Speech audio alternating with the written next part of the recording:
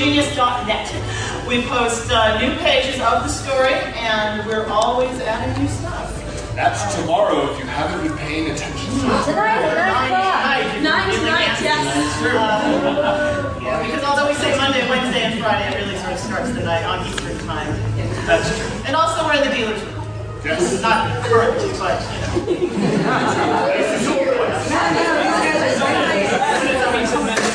Alright.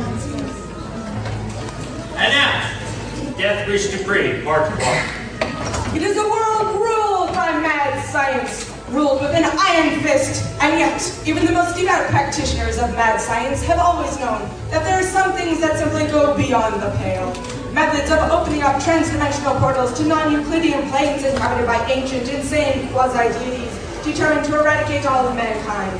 Devices that can rip the very soul from a human being, trap it, and force it to power unholy machinery until it dissipates, screaming. Esoteric mathematical formulas that convince otherwise sane people that they can win at blackjack. Yes, the world is full of things that man was not meant to know. Fortunately for us, these are the adventures of Agatha Heterodyne. Girl genius! In our last episode, Agatha Heterodyne science! And her companion Sita, the lost warrior princess of the lost city of Scafander, and Cross the First, emperor of all cats, found themselves trapped by the dreaded slavers of the Organdy Empire. We're evil. We learn to live with it. Along with their inevitable companion, Othar Tryggvason, whom they recently rescued from the deadly murder pits of Prince Olonovin. I prefer the phrase, aided in my daring escape. Before causing the Empire's evil city of Waflum to fall into the raging volcano. And we still want to know where that came from. Who cares? You're evil and dead! Oh, right. Now, our heroes are experiencing a rare moment of relative calm at the seaside home of an old dear friend they've just met, Wilhelmina von Trappmann, the noted novelist. I'm not calm at all. You broke down my door. For us, that's pretty calm. So you're the writer of the Agatha Heterodyne novels. Why, yes. Are you fans? Of a sort. I'm Agatha Heterodyne. How did you find me? I'm your lovely to meet you. All I had to do was ask your publisher. And he told you? Eventually. He did have to stitch on the lips, of course. Well, fair is fair. His new body didn't really come with them now, did they? Oh, I remember when I had to talk to the publisher of the Othar Tryggvason books about the silly little things like fact-checking, royalty payments, and the amount of pain that a human body could experience and still write a check. It's a funny story, really. He had this steam-powered pencil sharpener, and Stop! That's not funny, that's ghastly. well, I guess you did have to do that. And if this is about royalties, then you've come to the wrong place. Like most writers, I earn my pittance. Pardon me, madame, but will madame want the guests served poolside or in the main solarium? I've never seen this man before in my life. No, you want to go back and torture my editor some more. I'm sure it will do him ever so much good. No, actually I wanted to talk to you. I particularly want to discuss the latest book in the series, Agatha Heterodyne and her steam-powered stud finder. Oh yes, I saw that one on the stand. Didn't pick it up, afraid. Not really into carpentry, you know. Very popular. I'll bet. The scene with Count Von Stallion and the Vegasphere was very educational. Oh, are you an oceanographer? No, hedonist. Well, perhaps the last one was a bit saucy. And then there was the previous book, Agatha Heterodyne and the Little Engine That Shouldn't. Oh, you saw that one. Eventually, my colleague, Professor Zipthrax, was burning it in front of the library at Transylvania Polytechnic University. I was particularly taken aback by your version of my run-in with Dr. Quasimodo de Pisa and his tower-straightening engine. No, that actually happened. Not like that it didn't! Oh, Lady Heterodyne, I am so sorry you found me. I apologize the most sincerely. If I had known that you were such a prim, straight-laced, prudish young lady, I would never have portrayed you otherwise. Good, then, what? No, I understand that there are those intellectual young ladies who, fearful of the passionate world outside the laboratory, choose not to play with the fires of romance, and that there are those even sadder who are never even given the chance. You know, I would never presume to guess which situation applies to you. Oh, how dare you! I'm going to construct a forge so I can cast some tools, so I can build a plank that will give you such a smack. Now I've got it, thank you. I am not like that. Am I? Oh, yeah. Pretty much. I cannot imagine you any other way. Well, now that I know, of course, I shall reinterpret character. From now on, Agatha Heterodyne shall be a serious, intellectual character, oblivious to the raw charms of the dashing adventurers who surround her, cold, humorless, devoid of feeling, tragically incapable of knowing true love. Why, that's wonderful. Who wouldn't want to read stories about a fine, wholesome young girl who sees life as nothing but an intellectual puzzle? I think I have to sit down. It's going to kill sales. Nonsense. We'll play it for laughs. Besides, she does have the Queen of Hearts for sidekick. Hey! Oh, I'm sorry. I didn't mean to. I am not sidekick. I'm more of a mentor. Really? How's that working out? Hopeless early. You know I have kissed a boy. You have? More than once. Same one? Yes! I can't say I remember that. Perhaps I was asleep. It wasn't you, fool. And I shall very probably do it again. So what do you think of that? I think this book is going to write itself. Really? Well, don't forget the chapter where the slightly shy but perfectly normal heroine is so distracted by kissing someone that she accidentally builds a giant mechanical walrus that carries you out to sea in a bucket. When did that happen? Mighty soon. Perhaps it is time to lay down my pen, pursue other opportunities, seek greener pastures. These death threats have become so tiresome. You've had others. Big surprise. I'm afraid so. I do write other adventure series, you know. For instance, these letters which I received in response to my new series about Captain Deathwish Dupree. Deathwish Dupree, the air pirate? You've heard of him? I most certainly have. He's a menace to air traffic all over the Empire. But as anyone will tell you, I'm no fan of Baron Wolfenbach. But I applaud and fully support his efforts to track down Captain Dupree and blow him from the skies. He's a villainous, cold-hearted rogue of the worst sort. You're writing a series about him? I admit it. I was bored writing about heroes all the time. They're always so damn noble and uplifting. Noble and uplifting. You had me kissing half the villainous scientists of Europa. Well, yes, there has to be something interesting enough to keep the readers around for the sanctimonious moral these books have always had. Anyway, I want to do something different, something naughty. I wanted to write about a bad boy and make the readers love him. But he's a real person who does really bad things. So, I write about real people all the time. What they actually do isn't that important in the long run.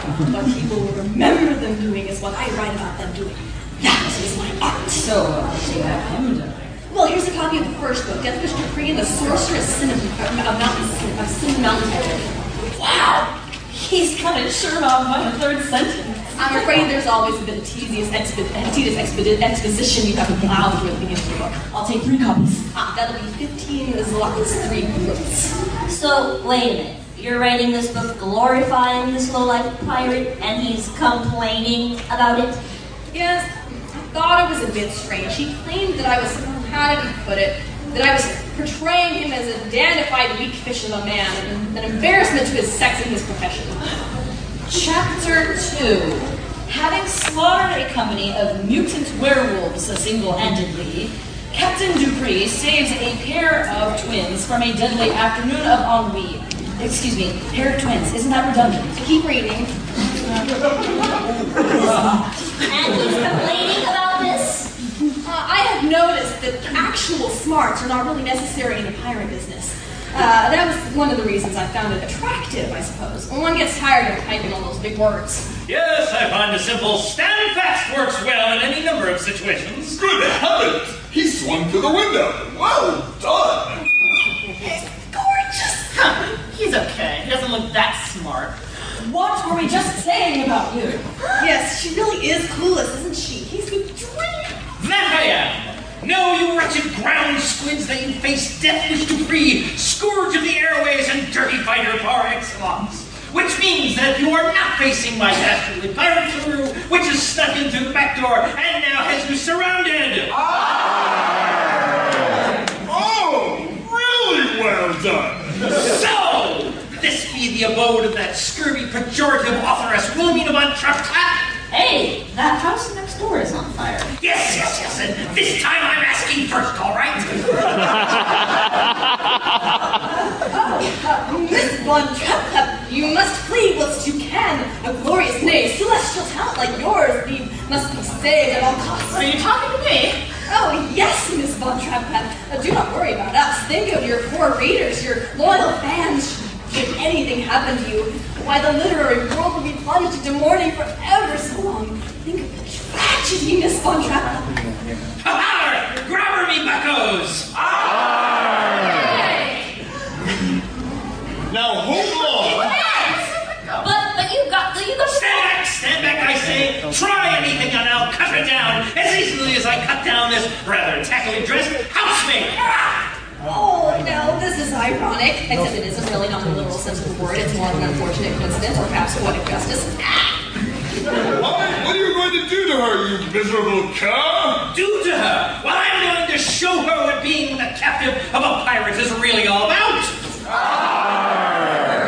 If she's going to write trash about my adventures, she ought to do her research. And what does that entail? Well, actually, we're rather flexible about that. Pirate Captive Package A involves swabbing the deck with a toothbrush in the rain, peeling potatoes, cleaning fish, scraping cloud barnacles off the hull, and generally being tortured for the crew's amusement until we feed you to the flying monkeys. Now, that's usually reserved for male captives and bilge rats like your maid dying on the floor there. Insult to injury, no less. Then there's Pirate Captain Package B. That's where the crew threatens you a bit, but I rescue you and then make you me captive of love. You'll learn all you need to know about being a rough and tumble, licentious buccaneer until eventually we have a big fight. You get your own airship and begin a new career as a lusty pirate queen. That sounds like it would be a lot more popular.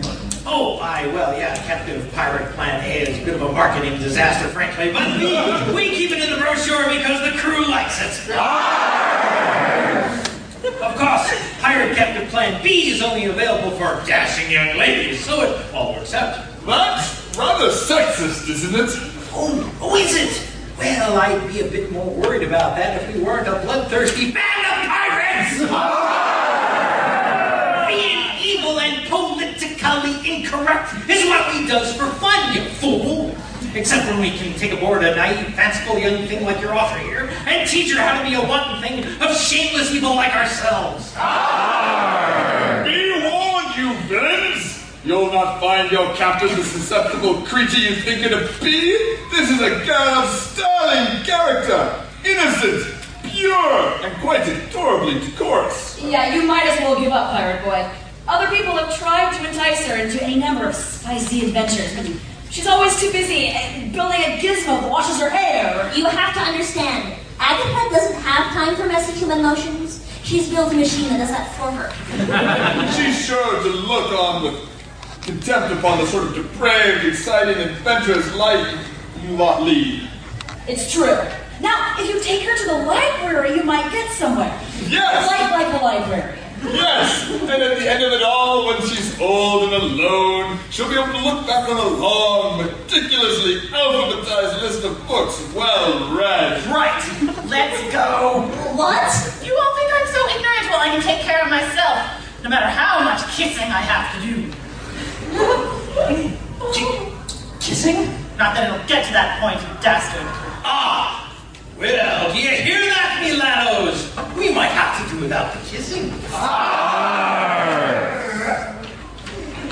At least they took it well. Wait! Stop! I am really Wilhelmina von Trapp. She is but an innocent dupe. Take me instead. Oh, please take me instead. I thought you were mortally wounded. Oh, has healed my wounds. Alas, I'm apparently still necessary to plot. Well, there be the unfamiliar ring of truth to your words. I would hate to let the real Wilhelmina escape the evil clutches. Oh, no fear of that. On the other hand, this lass here is prime Captive Pirate Plan material, Pirate Captive Plan B material. Very well, me hearties, we'll take them both. Excellent. The first girl will go under Plan B, and you'll go under Pirate Captive Plan A. What? Will Agatha become a lusty pirate queen with her own airship and a devoted crew and her own hat and sword and flag and everything, will Captain Dupree manage to get in some kissing? Will Wilhelmina ever get over the feeling of guilt for having set Agatha up? Will Wilhelmina ever get the feeling of guilt in the first place? The answer to these and other exciting questions will be found in the next episode of Agatha Hatradine.